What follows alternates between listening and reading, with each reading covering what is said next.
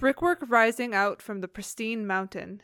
Kulaba, city which reaches from heaven to earth. Unug, whose fame like the rainbow reaches up to the sky, a multicolored sheen as the new moon standing in the heavens. Built in magnificence with all the great powers, lustrous mount founded on a favorable day, like moonlight coming up over the land, like bright sunlight radiating over the land, cow coming forth in abundance. All this is Unug, the glory of which reaches the highland in its radiance. Genuine refined silver covers Arata like a garment. It's spread over it like linen.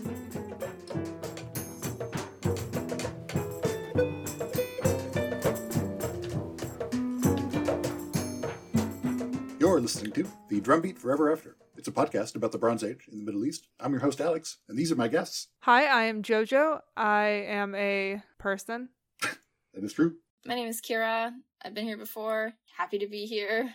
Grateful to be alive. So we are currently listening to Enmerkar and Ensuhkeshdanna. So essentially, this is a contest between the two different kings of two different kingdoms. Our hero, the King Enmerkar of the city of Unug, also known as Uruk, is the protagonist of a cycle of myths, of which this is one. And his opponent, Ensuhkeshdanna, the Lord of Arata, is the king in this kind of legendary mountain kingdom that he's trying to get resources and labor from. Basically, Enmerkar wants Ensuhkeshdanna to send him people and all of the minerals that are mined from the mountains and brought down to the lowlands, where Unug is. So the story begins with Arata on the offensive. Ensuhkeshdanna, the Lord of Arata, begins talking about Unug. Let him submit to me. Let him bear my yoke. If he submits to me, indeed submits to me, then as for him and me, he may dwell with Inanna within a walled enclosure, but I dwell with Inanna in the Izagin of Arata. He may lie with her on the splendid bed, but I lie in sweet slumber with her on the adorned bed. He may see dreams with Inanna at night, but I converse with Inanna awake. He may feed the geese with barley, but I will definitely not feed the geese with barley. I will gather the geese's eggs in a basket and cook their goslings. The small ones into my pot, the large ones into my kettle, and the rulers of the land who submitted will consume, together with me, what remains from the geese.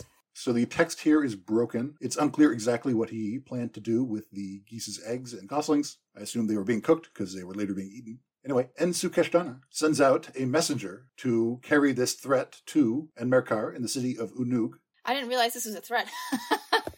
It's kind of a boast. I will definitely not feed the geese with barley. I'm better than that. The messenger runs like a wild ram and flies like a falcon. He leaves in the morning and returns already at dusk, like small birds at dawn. Like small birds at midnight, he hides himself in the interior of the mountains. Like a solitary donkey of Shakan, he cuts through the mountains. He dashes like a large, powerful donkey, a slim donkey. Eager to run, he rushes forth. A lion in the field at dawn, he lets out roars. Like a wolf which has seized a lamb, he runs quickly. Oh, someone's hot for this messenger. Oof. He has so many different animals.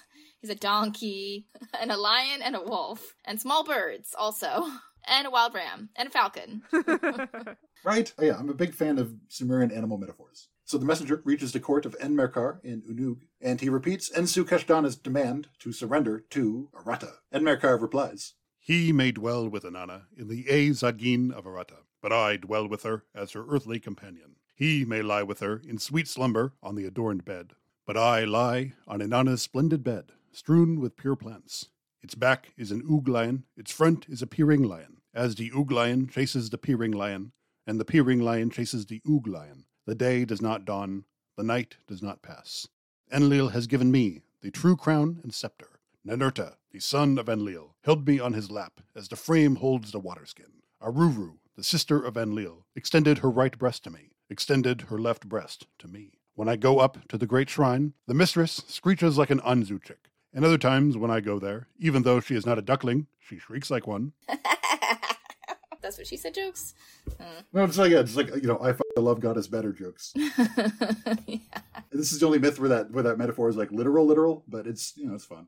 And the bit about the Oog lion and the Peering lion chasing each other and the back I don't and know. front, is that, what is it, like the two-backed monster or something? Or like, Maybe. That would be fun. That'd be very funny. there's a phrase that talks about like bumping uglies that it's like two. You're the beast with two backs? Yeah, okay, thank you. That's what I heard there. What I think was interesting was the bed strewn with pure plants. Mm-hmm. Does that mean like I sleep on like the good bed? Like it is made out of one material and therefore it is superior to whatever your adorned bed is with other materials on it? Or like what is he trying to say there? As somebody who likes to sleep on foam. True. So, like, Sumerian beds would have been, like, basically reed mats that you would pile, like, rushes on. I don't know if they really had textile, like, sheets, because they would have been really, really labor-intensive. It was not uncommon to sleep on a pile of rushes, so, you know, you'd want them to be fresh and recently put there. And it may be that even when they're sleeping in, you know, fine linen royal beds or whatever, they still have kind of like a ceremonial attachment to spreading rushes on a bed. So there might be kind of like a ritual importance to it, but I don't know about that. That's very interesting. I never would have thought of that. Very interesting, yes. Back to Enmerkar's monologue. No city was made to be so well built as the city of Unuk. It is Unuk where Inanna dwells, and as regards Arata, what does it have to do with this? It is brick-built Kulaba where she lives, and as regards the mount of the lustrous May, what can it do about this? For 5 or 10 years, she will definitely not go to Arata. He who has nothing shall not feed the geese with barley, but I will feed the geese with barley. I will gather the geese's eggs in a basket and cook their goslings, the small ones into my pot, the old ones into my kettle. And the rulers of Sumer who submitted will consume, together with me, what remains from the geese. So this guy's saying, like, my city is bigger than your mountain town. I mean, yep. Okay, But you know what's real tasty? tell me about It's it. like geese and duck. Nice. Yes, so good. Good. That's some fatty bird right there. Hell yeah. That's funny though. This is great, and I love it. Right. This pissing contest. Like, my dick's bigger than your dick. Yeah, it's very fun that just like the first like long literature, which is what this is so petty. If there's anything humans know very, very well, it's pettiness. That is We've very been true. petty since the beginning. True. So the messenger goes back to Arata and relays Enmerkar's message, essentially that he will not submit to Ensuhkeshdanna, who is bowled over by Enmerkar's obvious superiority. So Ensuhkeshdanna, the lord of Arata, panics, and he consults all his priests and advisors and asks, What shall I say to the lord of Unug, the lord of Kulaba? His bull stood up to fight my bull, and the bull of Unug has defeated it. His man has been struggling with my man, and the man of Unug has defeated him. Yeah, so this might be a reference to the champions from the other text about Enmerkar. The text here is damaged and it's unclear exactly what's happening. But anyway, The convened assembly answered him straightforwardly. It was you who first sent a boastful message to Unug for Enmerkar. You cannot hold back Enmerkar. You have to hold back yourself. Calm down. Your heart will prompt you to achieve nothing, as far as can be known. so Ensuhkeshdanna refuses. If my city becomes a ruined mound, then I will be a potsherd of it. But I will never submit to the lord of Unug, the lord of Kulaba. It's really like going down with the ship here, huh? Yeah, I don't know what a potsherd is. It sounds like a shard, I imagine but it's a shard of a pot. So now the story introduces a new character. So a sorcerer, whose skill was that of a man of Hamazu, or Giri Nuna, who came over to Arata after Hamazu had been destroyed, practiced sorcery in the inner chamber at the Ejapar. So the sorcerer talks to Ensuhkeshdanna's minister. My lord, what is it that great fathers of the city do not give advice? I will make Unug dig canals. I will make Unug submit to the shrine of Arata. I will make the territories from below to above, from sea to the cedar mountain, from above to the mountain of the aromatic cedars, submit to my great army. Let Unug bring its own goods by boat. Let it tie up boats as a transport flotilla towards the Izagin of Arata. So the minister repeats this to Ensuhkeshdanna, who rewards the sorcerer with 5 minas of gold and 5 minas of silver, Hell yeah. fine food and drink for the rest of his life, and a promise of much, much more after he comes back with men that he had captured from Unug. I would not mind fine food and drink for the rest of my life. That Right. sounds really lovely. And like, if you think about it, that's kind of the main thing that a king can promise, like, people who are loyal to him at this point. Is just like, well, I have all of the best livestock and all of the best cooks. But does he have that, like, Kobe beef? Does he have that, like, Wagyu? It's a long ways from Japan. So the sorcerer goes to Sumer. The sorcerer, farmer of the best seeds, directed his steps toward Eresh, the city of Nisaba, and reached the animal pen, the house where the cows live. The cow trembled with fear at him in the animal pen. He made the cow speak so that it conversed with him as if it were a human being. Cow, who will eat your butter? Who will drink your milk? My butter will be eaten by Nisaba. My milk will be drunk by Nisaba. My cheese, skillfully produced bright crown, was made fitting for the great dining hall, the dining hall of Nisaba, until Muai butter is delivered from the holy animal pen, until Muai milk is delivered from the holy buyer. The steadfast wild cow Nisaba, the firstborn of Enlil, will not impose any levy on the people. So Nisaba is the goddess of the city of Eresh. She's also the patron goddess of scribes and writing, as well as the harvest, because every goddess is also an agriculture goddess. And she is also the scribe for the gods. Wait, explain real quick for those of us who don't know. Why is it obvious that every goddess has to be an agriculture goddess as well? Well, it's not. It's just that agriculture is the basis of the economy, so every god has a strong aspect of ensuring the fertility of the harvest. I see, okay. Yeah, so, you can never get too far from things being about agriculture in Sumerian stuff. So the sorcerer goes to visit a goat, and the goat tells him the same thing. The state relies on tax, tribute, and corvée labor, and none of that can go forward until the cattle are milked, and the various plant and animal products are gathered from the farms and taken to the city center. I'm a little curious. This brings up a question in my mind anyway, as to what is the relationship between goats and cows? Like, are they friends? They don't attack each other. I guess that's as much of friends as you can ask for in livestock. Ooh. I know that for, some animals, like alpacas, they're supposed to be, herd animals. They like being around other animals. And if you can't afford to get, a second alpaca, you should at least get, a goat for the alpaca to have a friend. Nice. Yeah. So, I'm wondering, if there's, some kind of friendship like that where, they feel a kinship of herding animals with goats.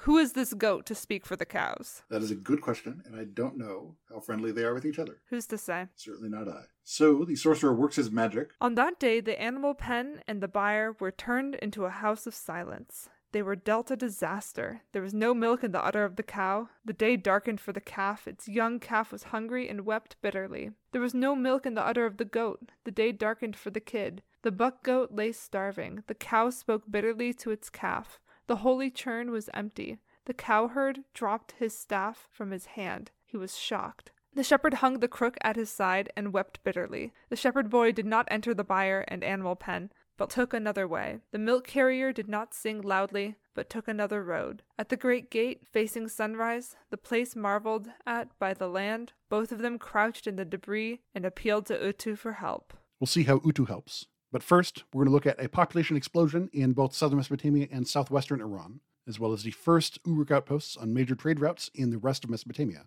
probably constructed so that southern Mesopotamia can control the flow of labor, resources, and populations. So, this episode will cover the Middle Uruk expansion. In other words, the expansion of the material culture of the alluvium across much of the Near East between about 3800 and 3400 BCE. So we're going to start with a quick look at the alluvium in the south. So during the Ubaid period in southern Mesopotamia, settlements were small and spread out. Starting in the late 4000s BCE, or the end of the Ubaid period, these existing settlements got bigger, and lots of new settlements were established. This was probably related to coastal marshes drying up, creating more arable land. Within the alluvium, people were moving from villages to big cities. At first, they were moving mostly to Unug, but later on they will move to other mid-sized towns in the southern alluvium. We don't have much archaeological data from the early Uruk period in the alluvium, or the period between about 4200 and 3800 BCE. Most likely, these settlement layers were destroyed during later construction at large sites like Ur and Unug. They might have been destroyed by construction during the late 3000s, or the late Uruk period, famous for the invention of writing, among other things. So in the absence of data, presumably what we can say about the south during this time is that more population growth is leading to more complexity. Temples and/or public institutions are growing larger and more powerful,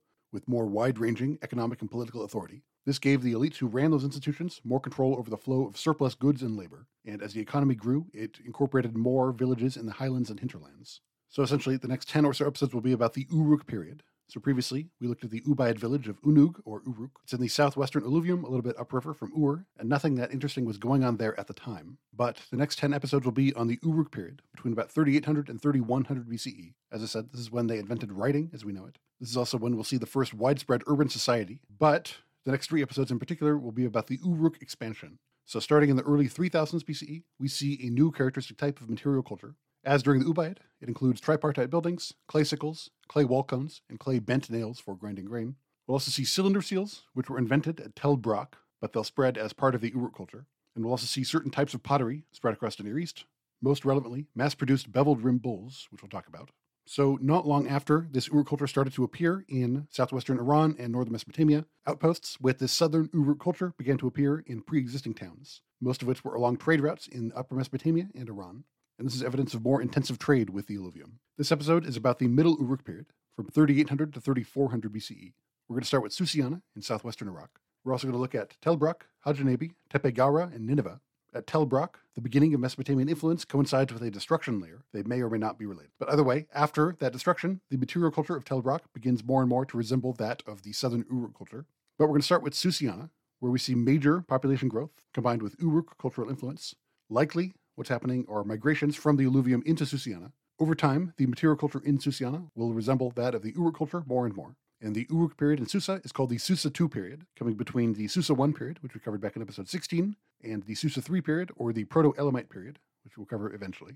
So to start with Susiana, the geography of Iran has a couple of areas amenable to agriculture, like Susiana and some river valleys. But these tend to be separated from each other by rocky highland, and these mountainous areas are generally inhabited by lots of semi-nomadic herders instead of farmers. Some of the wild animals that live in this region include mountain goats, red deer, bear, and leopard, as well as wild gazelles, sheep, boars, and onagers, all of which were common enough to be hunted during the Uruk period. So, as you may recall, Susiana is a region in southwestern Iran, specifically a rich alluvial plain watered by the Karun, Karkhe, and Dez rivers.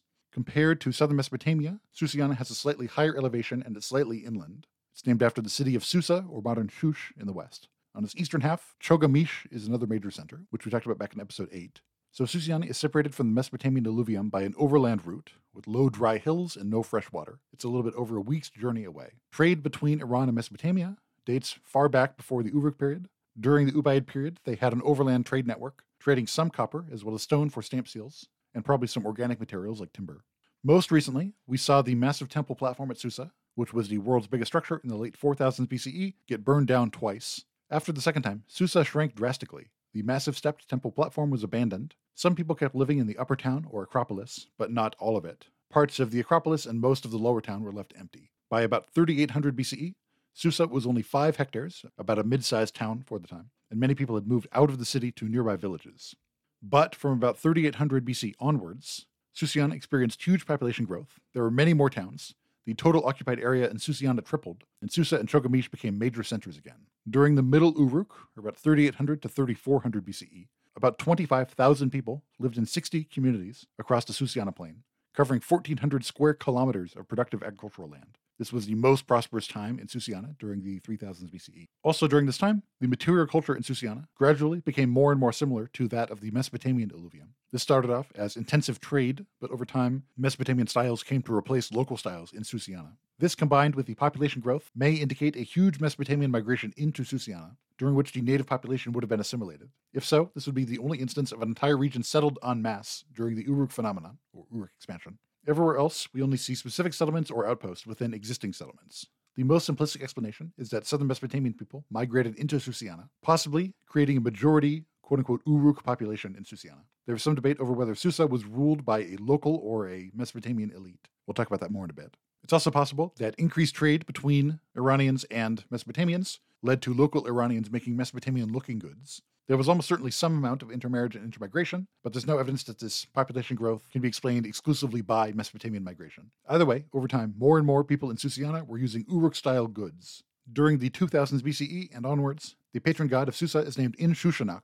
This is clearly a Sumerian phrase meaning Lord of Susa, or Shush. In meaning En or Lord, Shush meaning Susa, and Ak is a Sumerian genitive suffix. In a god list at Abu Salabik in Sumer, around 2500 BCE, we see a god named Nin Shushanak. Nin means Lord here, as in Ninurta and Nin Girsu, not lady or sister, as it means in other contexts.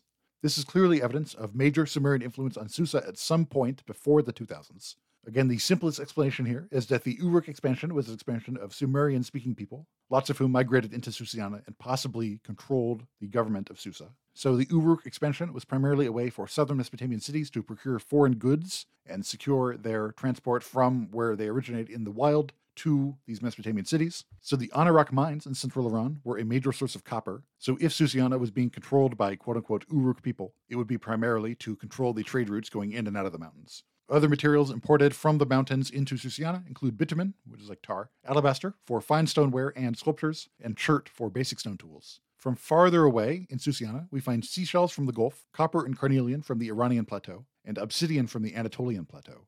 In Abu Salabik during the Middle Uruk period, again about 3800 to 3400 BCE, half of all their chert for stone tools is procured from southwestern Iran, and the other half is from Syria. Their bitumen is from either southwestern Iran or the Middle Euphrates. Before this period, pottery in Susiana was fine and handmade, produced on a small scale. But after 3800, we see more use of the pottery wheel, which means potters can make fine wares more quickly, leading to more mass-produced plates, bowls, and jars. But we still see more handmade wares here than we do in the alluvium. This is also when we see the first mass-produced pottery in Susiana. So when you're using pottery molds, you don't need years of pottery experience to make many pots. A couple of manual laborers can produce many pots using these molds. Beveled rim bowls, the characteristic mass-produced bowl of the Uruk economy, are cheap and disposable, and they become increasingly common during this period. Both the pottery wheel and mass-produced bowls speak to centralized production of pottery. In other words, mass-producing pottery for purely utilitarian use. The pottery wheel also allows full-time potters to make more high-status, high-value pottery, the pre-monetary version of expensive pottery. In both cases, pottery production is taking steps towards commoditization, which we'll talk about more soon. So, let's look at the small village of Tepe Shafarabad, near the northern edge of the Susiana plain. This village was about 1/2 hectare, home to about 100 people, and it was on a traditional east-west trade route. The architecture was mostly small, unplanned, mud brick buildings, but we do have evidence of wall cones, which were presumably from a larger public building, being one of those characteristic Uruk design features. In terms of goods, we don't have any stone vessels, which are more labor-intensive than pottery. We do have some beads and amulets made of limestone, ceramic, and carnelian. So, in other words, we don't have that much fancy stuff from this village, so if there were any elites living here, they didn't live that different of a lifestyle from everyone else in the village. So most of our evidence from Shafarabad comes from a garbage pit, which is seasonally stratified. So in other words, we have their garbage that they were throwing away from at least 2 years of agricultural life. And because newer layers were piled on top of older layers, we could go through them and see what they were doing at particular parts of the year. Here we have evidence of barley, wheat, lentils, and irrigated flax, and no evidence of orchard crops or wild foods. For the first year we have good records from, they appear to have had a huge agricultural surplus, and their culling practices seem to have valued long-term survival. But the second year appears to have brought an agricultural crisis, leading them to kill much more of their animals, sacrificing their herds' long-term viability in exchange for short-term food to eat. This crisis might be why there's not a third year represented in this record. So Shafarabad didn't have its own independent economy. Lots of its stuff was imported from elsewhere, and some of their productive activities seem to have been coordinated by outside authorities. So most of their durable goods were made elsewhere, like pots, grinding stones, and stone for tools. Most of their jars and bowls were made in a larger town, and other goods may have been made by locals or other specialists. We have crude beveled rim bowls that were recycled in domestic tasks. These were discarded at least twice as often during the first year as during the second. So this may indicate that more outsiders came for manual labor when the harvest is good. It might also mean that during the second year, which was a year of agricultural crisis, they could not afford to throw as much stuff away in general. We have one cylinder ceiling made in non-local clay on a jar, which is evidence that some goods were imported in pottery, in other words. The clay was put on a jar somewhere else, and somewhere else someone sealed it with their cylinder seal, and then sent it to Shafarabad. We have more seals on bales and baskets. Some of these have a seal impression of a beer drinking or symposium scene, which will have later parallels in Sumerian cylinder seal iconography. Again, this may have been sealed by an official for transport to Shafarabad. In another group of seals, we see similar images of a person and a dog, stamped on both bale seals and storage room door seals. So these were probably stamped by officials who either lived in the village or came there to inspect their storage. We see the same number of deliveries to the village regardless of how the harvest went. So there may have just been a standard annual shipment from a larger town or admin center to this particular village, regardless of what was going on in the village. From these ceilings, we know that storehouse doors were opened at the site, mostly in winter or early summer. We don't have many discarded door ceilings in the first year when the crops were good, but we have many more in debris from the second year when the crops were bad. So this makes sense. In a year when you have plenty of food to eat, you don't need to open up institutional storehouses, but when the crops fail, you do, and that's why so many more of these storehouses were opened up in the second year. So let's move to Susa during the Middle Uruk period, again, 3800 to 3400 BCE. During this period, Susa's population exploded so that it covered 5 times as much area. Now the upper town was 9 hectares. It was built on the remains of the old temple platform, which now, because of erosion, was now more of a big hill. This upper town was more visible from farther away and easier to fortify because of the height. All big towns in Susiana had a physically elevated and fortified upper town. Usually, they would put their monumental and administrative buildings there. The word Acropolis is literally Greek for upper city, and the Athenian Acropolis famously is built on a kind of bluff overlooking the rest of Athens. Including the lower town, Susa covered at least 25 hectares, 50 American football fields. In the lower town, we see larger buildings and administrative activity, which is usually concentrated in the upper city, as well as at least one pottery workshop. So the lower town in Susa is intimately involved, not only in economic production, but also in administrative activity. During the 3000s, Susa was the biggest city in Uruk Susiana. It controlled trade routes in and out of the mountains. It coordinated the economy of smaller villages like Shafarabad. This made the upper town of Susa the de facto administrative center of the entire region. So in a 1998 article by Henry Wright, starting during the Middle Uruk, quote, summary documents reached Susa, were assessed by a higher authority, and then were stored or discarded there, end quote.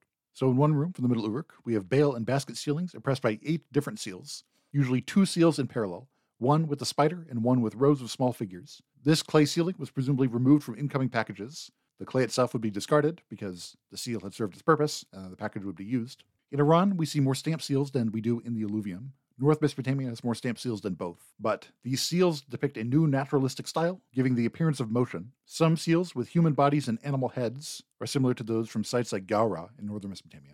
In pre-Uruk art from Susiana, goats and sheep are most important. Less common are gazelle, deer, onager, and pig, and then sometimes cormorants and waterfowl. But all of these appear alone, whereas seals from the Middle and Late Uruk show changes in emphasis and structure. So now the most common animals depicted are domestic sheep and cow, wild lion, pig, deer, and fish. They often appear in banks and rows, which may indicate an ideology more committed to depicting nature as domesticated and ordered. Also, for the first time, we see social scenes involving humans, as opposed to one human and several animals. For example, we have scenes of several humans weaving. We also have cylinder seals, which first appear at Tel Brak, but were popularized by southern Mesopotamia. These show a mix of alluvial and Iranian designs. And at Susa, we have fewer seal impressions per document than we see at Unug, which probably speaks to a less complex recording system, that is, a less complex bureaucracy. But we see the same types of monumental architecture in both Susa and Unug, which may indicate that they have similar types of institutions ruling there.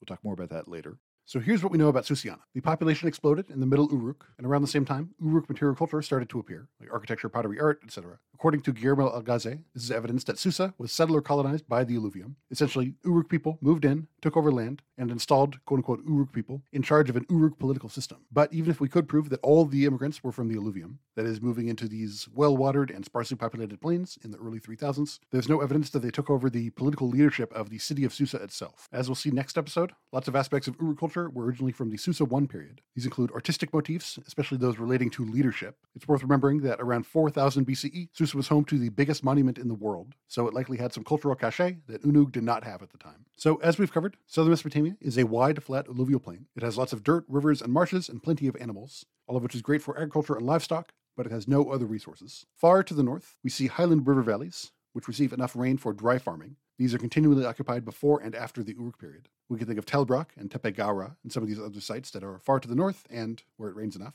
But between the northern dry farming region and the southern irrigation region is a region which in 2015, Joanne Clark and colleagues called the Zone of Uncertainty, which receives less than 300 millimeters of rain per year, but where the land is not flat enough for irrigation to become possible on a large scale. Here, agriculture is not sustainable in the long term, and this region was mostly occupied by pastoralists. In other words, herders grazing their sheep on the grass and then occasionally bringing them to the river to drink. So to look at the Middle Uruk expansion outside Susiana, so within certain pre-existing towns in the north and the east of Mesopotamia, we see the establishment of separate communities using mostly Uruk material culture, which are often located in or nearby existing settlements of locals using their own local culture. So the Uruk culture is expanding into some of the same areas as the previous Ubaid expansion, so western Iran, northern Mesopotamia, and eastern Anatolia, including some of the exact same sites, for example Tepe Gawra. It's often suggested that this was to control the flow of natural resources, like copper, bitumen, timber, and lapis lazuli. It's worth noting that most of these sites were either near deposits of natural resources or involved in processing them before the Uruk people showed up. It's an extremely long trip from the alluvium to most of these sites. When you're traveling overland, your maximum speed is the speed of walking. We don't have horses yet, and if you're traveling with donkeys, your best bet is to put all your stuff on the donkey and then walk with the donkey. So because of this, the round trip to Syria and back would be about 6 months. A trip to the far edge of the Persian Gulf would take about 2 or 3 months, and it would be a comparable distance traveling to highland Iran and back, which would make a direct political relationship with the alluvium impossible, just because so much can change in the several months that you're traveling. So essentially, what we see are semi-autonomous trading outposts or enclaves. These appear to be southern Mesopotamian settlements, in or near these existing northern towns. They may have been populated by migrants from southern Mesopotamia in order to secure control over valuable goods at their source, or at least at the nearest convenient site to control that trade route. And during the Middle Uruk, the most common type of Uruk enclave we see is a small neighborhood in an existing town, which we'll see at Gödentepe and Hajanebi. So in terms of trade, the south can export crops like barley, wheat, and dates, livestock and animal products from sheep, goats, cattle, and pigs, like dairy, leather, and meat. And from sheep, of course, they can export wool, thread, and textiles, which will become much more important in later historical periods, as well as dried and salted fish. All of these result from a combination of labor, land, and water, because of course there are no other resources in the alluvium. Because of this, they have to import certain products from the highlands, including timber, like pine and cedar, metal, like copper, tin, silver, and gold, stone, like limestone, lapis lazuli, and diorite, and probably labor, in other words, prisoners of war or slaves acquired from elsewhere, who were brought to southern Mesopotamia. Basically, the alluvium needs access to the mountain ecosystem, like the geological formations to create metal and certain types of stone, so they can find these in the east, in the Zagros Mountains of Iran, or to the north, in the Taurus Mountains of Anatolia. And soon we will see Uruk outposts built in both regions. And I will be using language from Guillermo Agaze, who borrowed some of his analysis from Emanuel Wallerstein. This is the world systems theory. So essentially, this is a mode of analysis that focuses on unequal relationships of exchange centered on a particular society. That society at the center is called the core, and that core has unique authority over the economic production of the entire world system. So essentially, the core procures raw goods and labor on its own terms from other cultures and societies. These other societies are considered to be on the quote-unquote periphery, so some people in the periphery are made more powerful by trade. But in general, this unequal trade strengthens the core and weakens the periphery. So Wallerstein's theory was originally developed to explain European colonization. So the simplest explanation for how the core establishes and maintains its power is generally lots of violence, but there are also subtler methods of maintaining this unequal exchange. Most obviously, Mesopotamia has the largest settlements and the most continuous farmland. So again, lots of people put to work on lots of land can create lots of food, which could feed much more people, and so on. Of course, in the 19th century, we saw factories inside the core to process raw goods received from the periphery. The Uruk equivalent of that would be temple estates with lots of farmers, laborers, weavers, and so on working for them. They would import raw goods and use the labor they controlled to work these raw goods into high-value manufactured products. In a pre-monetary economy, it's not as simple as buy cheap, underpay your employees, and sell expensive. But temple grain fields are an economy of scale, and because they could produce more food, these temples could undertake labor projects that small peripheral towns wouldn't be able to. This is a positive feedback loop. More labor under the authorities of major centers creates a larger and more reliable flow of goods. You can think of trading grain for minerals from the mountains. Because they're importing so many raw materials, the industries in big cities grow, creating more economic power for these elite institutions and the elite who run them.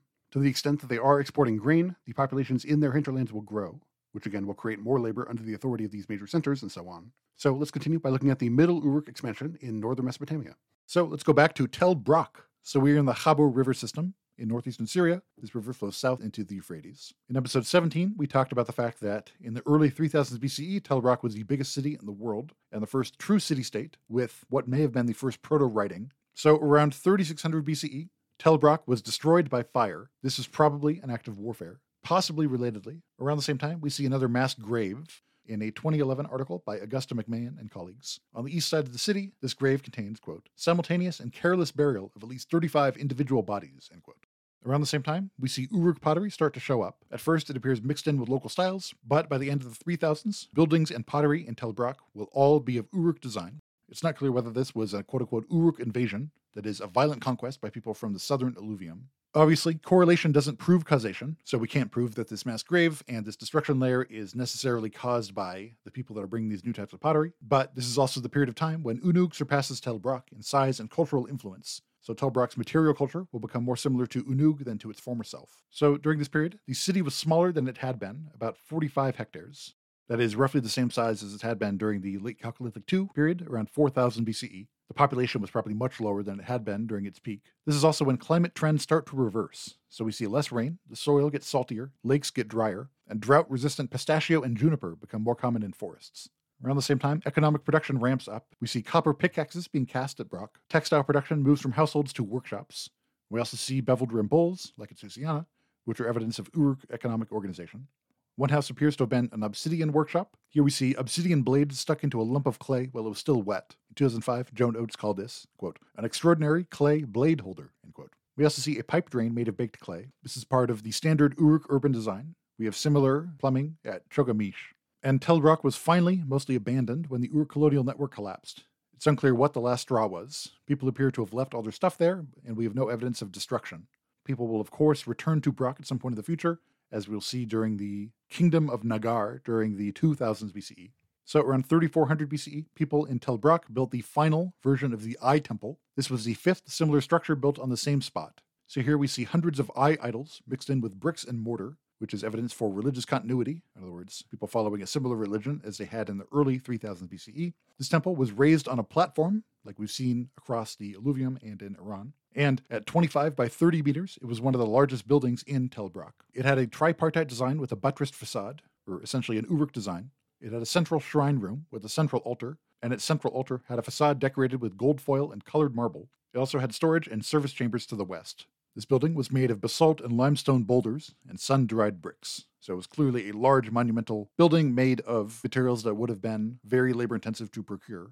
So the Eye Temple had a multicolor facade with bands of gold and blue and white limestone. The front of its podium was fastened to a wooden backing by gold-headed nails with silver stems. Its podium was made of miniature prismatic Riemchen bricks, or the standard brick of Uruk society. Its walls were whitewashed and paneled with copper, and they bore an eye design, which is more evidence of religious continuity. But we also see Uruk designs at the Eye Temple. For example, the outer face of the north wall was decorated with a colored clay cone mosaic. The inner wall had rosettes of white marble, black shale, and red limestone. The main chamber was 18 by 6 meters, exactly 3 times as wide as it was long, meaning that it had the same proportions as temples at Eshnuna and Tel Ukair, also part of the Uruk world. So like I said, we see no spectacular destruction at the end of the Uruk period. It was occupied continuously, at least until about 3000 BCE. So as far as we can tell, everyone kept getting along. The population of Brak was mostly quote-unquote northern the whole time. Like at Ubaid Gawra, they adopted southern aspects of public identity, but they still worshipped at the same Eye Temple, which is evidence of cultural continuity both before and after Uruk quote-unquote colonization. So let's move a little bit east in the Khabur River system. Enmerkar is a large town of around 13 hectares. It's 80 kilometers east of Tel Brak, and it's situated along east-west trade routes connecting the upper Khabur to the upper Tigris. During the post-Ubaid period, Tel Enmerkar was part of the same material culture as Tel Brak. We see multi-room mud brick buildings and infant jar burials. And notably, we see a destruction layer around the same time as the destruction layer at Tel Brak. We see extensive destruction, like burnt buildings, deep ash, and fallen walls, as well as clay slingshots. These slingshots are made from local clay, which indicates they were made on site and not brought with the attackers, which attests to some amount of preparation near the site that the attackers would have been attacking. And some of these slingshots were deformed from impact. So essentially, if you can think of a ball that is not quite hardened yet, and then you launch it against a wall, it is going to be flattened on one side, which can give us some clues about how they were used. So after this destruction layer, we see the beginning of an Uruk occupation, similar to what we saw at Tel Brak. Here, the local architecture is replaced with monumental Uruk architecture. So just like Chogamish, after it was destroyed, it was rebuilt as a kind of model planned Uruk city. So of course, we've been to Tepe Gawra before. This is in northern Iraq. We're 20 kilometers northeast of Nineveh, along a major trade route. As usual, this is a small town, about 2 hectares, but we see more spatial and social differentiation than we would expect for a settlement that small. We have large tripartite buildings, which attest to more labor mobilization than we would expect from a small town like this, and lots of clay ceilings act as receipts of commodities from the surrounding area. And just as we see more labor expended at Gawra than we would expect, we also see more exotic resources in tombs at Gawra than we would expect for a settlement this small. So maybe what's happening here is that we have excavated the upper city but not the lower city. So we might only be looking at the Acropolis of Gawra and not the entire settlement. Or Gawra might be a small center servicing semi-nomadic groups nearby. So just because we haven't found settled people living nearby doesn't mean that there weren't a larger group of people that were part of this community served by this Gawra administrative center. They were just probably wandering around elsewhere. Either way, it would have been an important link in the trade between the highlands and the lowlands, being on the border between the Zagros Mountains and the plains. To quote Germa Algaze in 2005, some minerals found at Gawra include, quote, turquoise, jadeite, hematite, lapis, carnelian, diorite, marble, alabaster, gypsum, serpentine, steatite, quartz, seashells, ivory, obsidian, copper, silver, and gold, end quote. So Gawra 8 is the main Uruk level here. It was occupied after the first Uruk people showed up. We see that leaders were clearly mobilizing labor for something. In the side room of what is called the West Temple, we see lots of grain and stacks of wide flower pots, those being a northern style of mass-produced bowl. Whatever administrative organization they have seems to be routed through the central warehouse now, and we have evidence of production for export. They seem to have imported blocks of obsidian and then exported finished blades, so they were working on obsidian on site. So in this level, every transaction involving the warehouse seems to have an impression from the exact same seal, depicting a bull, a dog, and a snake, but now the clay for these seals is coming from elsewhere. So for the first time since the late 4000s, Gawra is receiving goods from elsewhere, and we know this because these containers were sealed elsewhere using clay from elsewhere, and then they arrived in Gawra, and then the seal, having served its purpose, was removed and discarded. In material culture, we see close connections to the rest of the highlands. For For example, in seals, we see arrangements of horned animals, which are similar to those from contemporary sites in the Zagros and in Anatolia. We also see northern influence on their pottery and their rectangular mud brick tombs. But, as I mentioned, we also see less complicated administrative practices. So it's rare for one document to have more than one seal impression, unlike what we're seeing at Unug, so there probably aren't multiple layers of a bureaucracy here. We see obsidian vessels here that are the same type as those found at the White Temple at Unug in the Kulaba complex from around 3000 BCE. So those may have been imported from the north via Gara. We also see a redistribution of rations, but in much smaller quantities than those at southern sites. So again, we're looking at either a smaller bureaucratic state or less labor available overall, or more reliance on local ways of organizing labor projects that don't rely on this kind of Uruk-style administrative center. So moving to Nineveh, it's in northern Iraq. So Nineveh is most famous as the capital of the Assyrian Empire. It was the biggest city in the ancient Near East around 700 BCE at 700 hectares. It was mentioned in the Book of Jonah as the city where Jonah is sent to preach, and it's located at a major Tigris crossing. So it seems to have first been established as an Uruk outpost.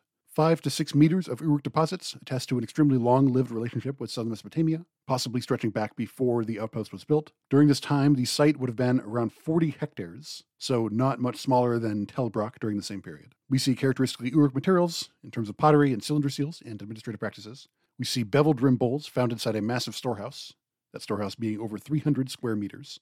We also see other beveled rim bowls spread out across the city. So although the big vaulted storehouse at Nineveh is built in a northern architectural style, we see a bunch of Uruk stuff near the Ishtar temple. We see a sealed clay ball in a pit of beveled rim bowls, depicting a lion attacking a pair of bulls. In another seal, we see a stag and an ibex pursued by 2 dogs, with a hunter at either side of a pair of lions with crossed necks, all of which are very common in Uruk seal art. So let's look at Hajanebi. This is a 3-hectare town in southeastern Anatolia, in the Piedmont of the Taurus Mountains. It sits on low bluffs overlooking the east bank of the upper Euphrates. So Hajanebi is positioned at a historic crossroads, not only across the Euphrates on an east-to-west route, but also overland on a north-to-south route. And notably, it's on trade routes connecting the lowlands to copper deposits in the mountains. We have some evidence that people visited the site during the early Neolithic. We see pre-pottery Neolithic B stone tools, and some sherds of Ubaid pottery, but no evidence of a big village yet. It was first occupied for any period of time between about 3900 to 3700 BCE. This is Phase A and Phase B1. During this period, it was only about 1.3 hectares, so really a small village.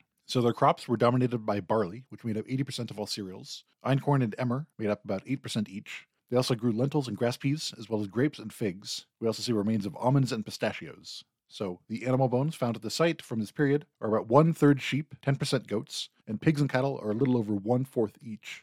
So the fact that pigs and cattle make up a little bit over half of the total amount of animal bones found during this period shows that they had a more diversified herding economy than we'll see later on when the economy revolves more around sheep. So in this early period, we see a massive stone foundation for a wall. It's 1.5 meters wide and 1.2 meters tall, made of unworked limestone blocks. The top of it is flat, so it was probably originally built as the foundation for a mud brick wall, which would have sat on top. We also see a new large public building on the south side of town. So at some point during this period, the area around the biggest building was reorganized. The walls were now 3.3 meters tall and 1.7 meters thick. This building was oriented on a northwest-southeast direction, similar to Ubaid buildings and graves, the corners pointed towards cardinal directions. One of these walls has niches, which may indicate that this is a public building, based on parallels to Ubaid public buildings. On the floor of this building, we found a chlorite pendant and a chlorite bowl elsewhere at the site. The nearest sources of chlorite are 300 kilometers to the east. We also found copper and cowrie shells, the latter of which come from the Mediterranean Sea, 170 kilometers to the west. All of this is evidence of long-distance trade before Uruk contact. So Hajanebi was part of the North Mesopotamian cultural region. We see similar pottery, stamp seals, and eye idols to other parts of northern Mesopotamia, as well as chaff-tempered hammerhead bowls, which were a local style of pottery. Their stamp seals are generally simple carvings on limestone or baked clay, mostly found in domestic contexts. So here they're probably used for the earlier use of just a regular person marking their identity on a particular object, and not yet intensive administrative control over the flow of goods. But in a 2001 article, Gilstein wrote that they found, quote, one example of a rectangular seal carved from red siltstone, bearing an elaborate design, depicting deer, vultures, and a mace-carrying anthropomorphic figure, possibly a god or a demon, end quote. This seal was found in a niched and plastered building, so it might speak to some kind of social hierarchy in what may have been a public building. So in the west end of the site, we see 4 stone storerooms that are 7 meters long. Stamp seals here attest to administrative activity. We also have evidence of metallurgical production, which is notable because it's not anywhere near metal deposits. To quote the same article from Gil Stein again, we see items made for metallurgical production, like, quote, open-faced casting molds, crucibles, slags, and a tuyere, which is a blowpipe for copper smelting, and 4 actual smelting pit furnaces, end quote. We also see finished products, like small chisels, earrings, and pins, all of which indicates that copper was brought in its raw form and worked locally, instead of being imported as finished objects. Here, we also see infant jar burials, similar to those at Tepegara and Tel Abada. We have 6 babies buried in jars, and 4 infants buried without jars, and with one exception, they have no grave goods. So in that one exception, in addition to the baby, the storage jar also held a miniature clay vessel, 1 copper ring, and 2 silver rings, which are the oldest silver objects known from the site, and maybe the oldest silver known from all of Anatolia. This is probably evidence of inherited status. This is the same time that we see rich child burials at Tepegara. Also from the Slayer, we see beads, animal figurines, and spindle whorls, combined with stone tools and animal bones. This indicates that this is all domestic refuse. In other words, we don't see any evidence of large-scale production for export. So to sum up, before Uruk contact, Hadranabi had social complexity with hereditary elites, administrative technology in the form of stamp seals, metallurgy and craft production. All of this was mostly geared towards local consumption, but we do see evidence of small-scale trade. So to move forward, phase B2 at Hadranabi corresponds to the Middle Uruk period, about 3700 to 3300 BCE. Hadranabi is now 3.3 hectares, so it's grown to the size of a small town. And around this time, we see the first appearance of Uruk goods appearing alongside the traditional northern culture. On the south side, built on top of the previous monumental building, and again oriented northeast to southwest, we see a new building with walls 1.4 meters thick, and it has stone on the bottom course of these walls on the exterior. These exterior walls also have buttresses and niches, which again may indicate that this is a public building. In a deposit inside one room of this building, we see a hut symbol carved into limestone, similar to symbols found at Tepegara, Arslan Tepe, and Hasek Hüryük, and we also see an Anatolian-style stamp seal impression. So this particular building was probably a local administrative center and not an Uruk one. But at the same time, we see a major reorganization on the northeastern side of town. Here, a new stone wall was built, 2.8 meters tall. The area behind this wall was filled in with mud and limestone to create a monumental platform, at least 8 by 7 meters in area. On top of this platform was the Uruk enclave, so while the locals keep doing their thing in town, we now also have a small southern Mesopotamian administrative complex, literally on higher ground, similar to that at Göbekli Tepe. During this period, Hadranabi's focus shifted to the north-south Euphrates trade route, in other words, the trade route connecting it to the alluvium. The distance upriver from Unug was about 1,360 kilometers, or about 850 miles. Any boat traveling upstream had to be towed by teams of workers who could travel about 10 to 20 kilometers a day. So this journey would take 3 to 4 months, and because you'd be returning downstream, the return journey would take just a little over 1 month. So all in all, including whatever business you have to take care of while you're in Hadranabi, the round trip from Unug to Hadranabi and back might take 6 months. On top of the platform, we see a monumental building. This is also oriented northwest to southeast. Early on, we see large, well-planned stone structures, but later periods are rebuilt with more mud bricks. So found in the earliest layer of this building, we see Uruk pottery, including 4,300 sherds of beveled rim bowls. We see clay wall cones, which are a distinctive Uruk architectural decoration, some of which are dipped in bitumen, which we'll see is very common at Hadranabi. We also see a limestone eye idol, similar to those from Tel Brak. So 2 plastered pits are full of trash from this monumental complex. We see over 100 local stamp seal impressions, as well as clay with impressions of wood, string, rope, leather, reeds, and basketry. So essentially, the monumental wall they built would have separated the Uruk complex from the rest of town. Within this complex, sheep and goats make up 80 to 90% of the animal remains. Sheep, of course, being the characteristic livestock of the southern Mesopotamian economy for their wool production. But in the rest of town, sheep and goats make up just under half of total meat production. Animal bones in these areas show different cut marks from different knives and different butchery practices. And the existence of entire animals in Uruk complex, not just immediate parts, show that they were raising and preparing their own food, not collecting butchered meat as tribute from the locals. Similarly, inside the complex, 96% of pottery is of an Uruk style, whereas outside the complex, 83% of pottery are from local wares, with no beveled rim bowls at all. So also similar to Göbekli Tepe, locals keep using their own stuff. As I mentioned, Hadranabi was a major bitumen hub. Before the Uruk period, this bitumen came from the Kirkuk area of northern Iraq. It was used to waterproof boats, which of course were important at a river crossing. It was also used to waterproof pottery, especially the spouts. This bitumen was probably brought to Hadranabi in blocks and melted down on site for particular uses. One piece of bitumen had impressions from parallel wooden beams, so it might have been used to caulk a boat or a raft, or maybe to seal a roof. During Uruk colonization, the amount of bitumen they get from the Kirkuk area decreases, and instead we see more imported from central Mesopotamia and southwestern Iran, that is, from closer to the Uruk heartland. We see one big deposit of bitumen in a storehouse in the south of the site. So here, over 15 kilograms or 33 pounds of bitumen were recovered. Only about 7% of this was from the Kirkuk area, and 55% was from an unidentified source. This points to a marked increase in trade goods imported from southern Mesopotamia. So to look at other crafts, in addition to local pottery, Hajanebi had the full range of Uruk ceramics, including pottery for cooking, serving, and storage. Uruk potters here used a pottery wheel, and kiln wasters, in other words, rejects from the pottery making process, attest to on-site pottery production, so they weren't only importing pots from elsewhere. We also see baked clay sickles. The ones in the Uruk complex have sickle sheen on them, so unlike at Habuba Kabira, it looks like this Uruk complex was harvesting its own grain. They also made their own stone tools, just like the locals were, and from the same raw materials. We see evidence of coppersmithing in both the Uruk complex and in the rest of the town, including molds and crucible fragments, indicating that both the locals and the Uruk complex were involved in their own copper production. We also see a chunk of malachite, or a form of copper ore, stuck to an Uruk beveled rim bowl, possibly because these bowls were used to measure out malachite for the metallurgical process. We also see clay spindle whorls in both areas, so both communities were spinning their own thread. And just like Hajanebi used the full range of Uruk pottery, they also used the full range of Uruk administrative practices, including sealed balls, sealed numerical notation tablets, and grooved stone weights. Meanwhile, local accounting practices were dominated by the northern-style stamp seal. Both of these existed side by side. One of these sealed balls contained 12 clay tokens, and the outside of this ball was covered with impressions from 2 different Uruk-style seals. So in his 2001 article, Gilstein wrote that Anatolian seals were found on, quote, wooden boxes, packets of reed matting, leather bags, and cloth sacks, end quote, but never on, quote, ceramic vessels, tablets, jar stoppers, or clay balls, end quote. Generally, we see that clay impressed with an Uruk seal and clay impressed with an Anatolian seal come from different areas. Uruk sealings are divided into 2 subgroups. We have Uruk sealings on local clay, which indicate that cylinder seals were used on site. In other words, that the Uruk people here had their own cylinder seals. This included the sealed ball that I just mentioned with tokens. The other subgroup comprises Uruk sealings on non-local clay, and this clay is most similar to clay from the Susa area, which is of course notable because Susa is on the far end of the Uruk world, the far southeast, while Hajanebi is in the far northwest. So this administrative network also appears to be oriented on a northwest-southeast axis. In general, local and Uruk administrative systems existed alongside each other, but they were totally separate and they barely interacted with each other, which probably speaks to separate spheres of influence. So, returning to the story of Enmerkar and Ensuhkeshdanna. Previously, Ensuhkeshdanna, the wicked lord of Aratta, sent a sorcerer to mess with Sumer's agriculture, and now the text introduces a new character. The wise woman Sangburu arrives and engages in a magic contest with the sorcerer. Both of them threw fish spawn into the river. The sorcerer made a giant carp arise from the water. Wise woman Sangburu, however, made an eagle arise from the water. The eagle seized the giant carp and fled to the mountains. So this story has shades of Moses' magic contest with Pharaoh's magicians. All of the subsequent contests follow the same format. They begin by throwing baby fish into the water. The sorcerer produces a sheep, but Sangburu produces a wolf that eats the sheep. He makes a cow, she makes a lion to eat the cow. He makes an ibex and a wild sheep, and she makes a leopard to eat them. And he makes a gazelle kid, and she produces a tiger and a lion to eat it. She seems to be going for carnivores, and it makes me wonder why our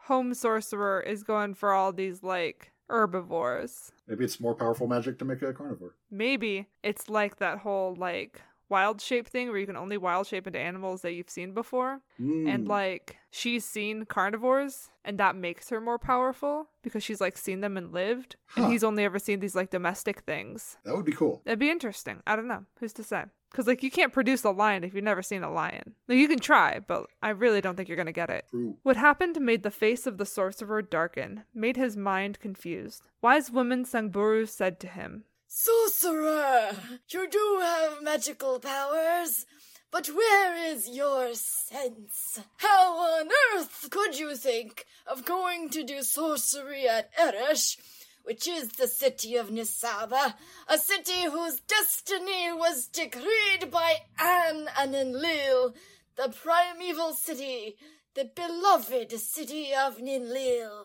The sorcerer answered her, I went there without knowing all about this. I acknowledge your superiority. Please, do not be bitter.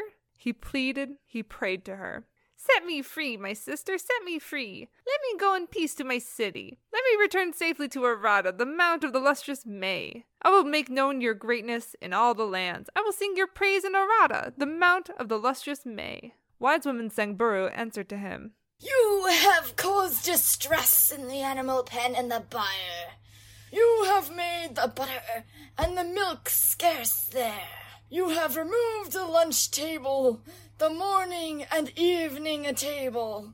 You have cut off butter and milk from the evening meal of the great dining hall. Your sin cannot be forgiven. Nana the king established that it was a capital offense, and I am not pardoning your life. So Sangburu tells the assembly about her decision, and then she drowns the sorcerer. Oh my god. Fuck. Goddamn. Wow. Not fucking around Right. here. Absolutely not fucking around. She threw her prisoner from the bank of the Euphrates. She seized from him his life force and then returned to her city, Eresh. She seized his life force. She's a necromancer. Yeah, exactly. Having heard this matter, Ensuhkeshdanna sent a man to Enmerkar. You are the beloved Lord of Inanna. You alone are exalted. Inanna has truly chosen you for her holy lap. You are her beloved. From the south to the highlands, you are the great lord, and I am only second to you. From the moment of conception, I was not your equal. You are the older brother. I cannot match you ever. In the contest between Enmerkar and Ensuhkeshdanna, Enmerkar proved superior to Ensuhkeshdanna. Nisaba be praised.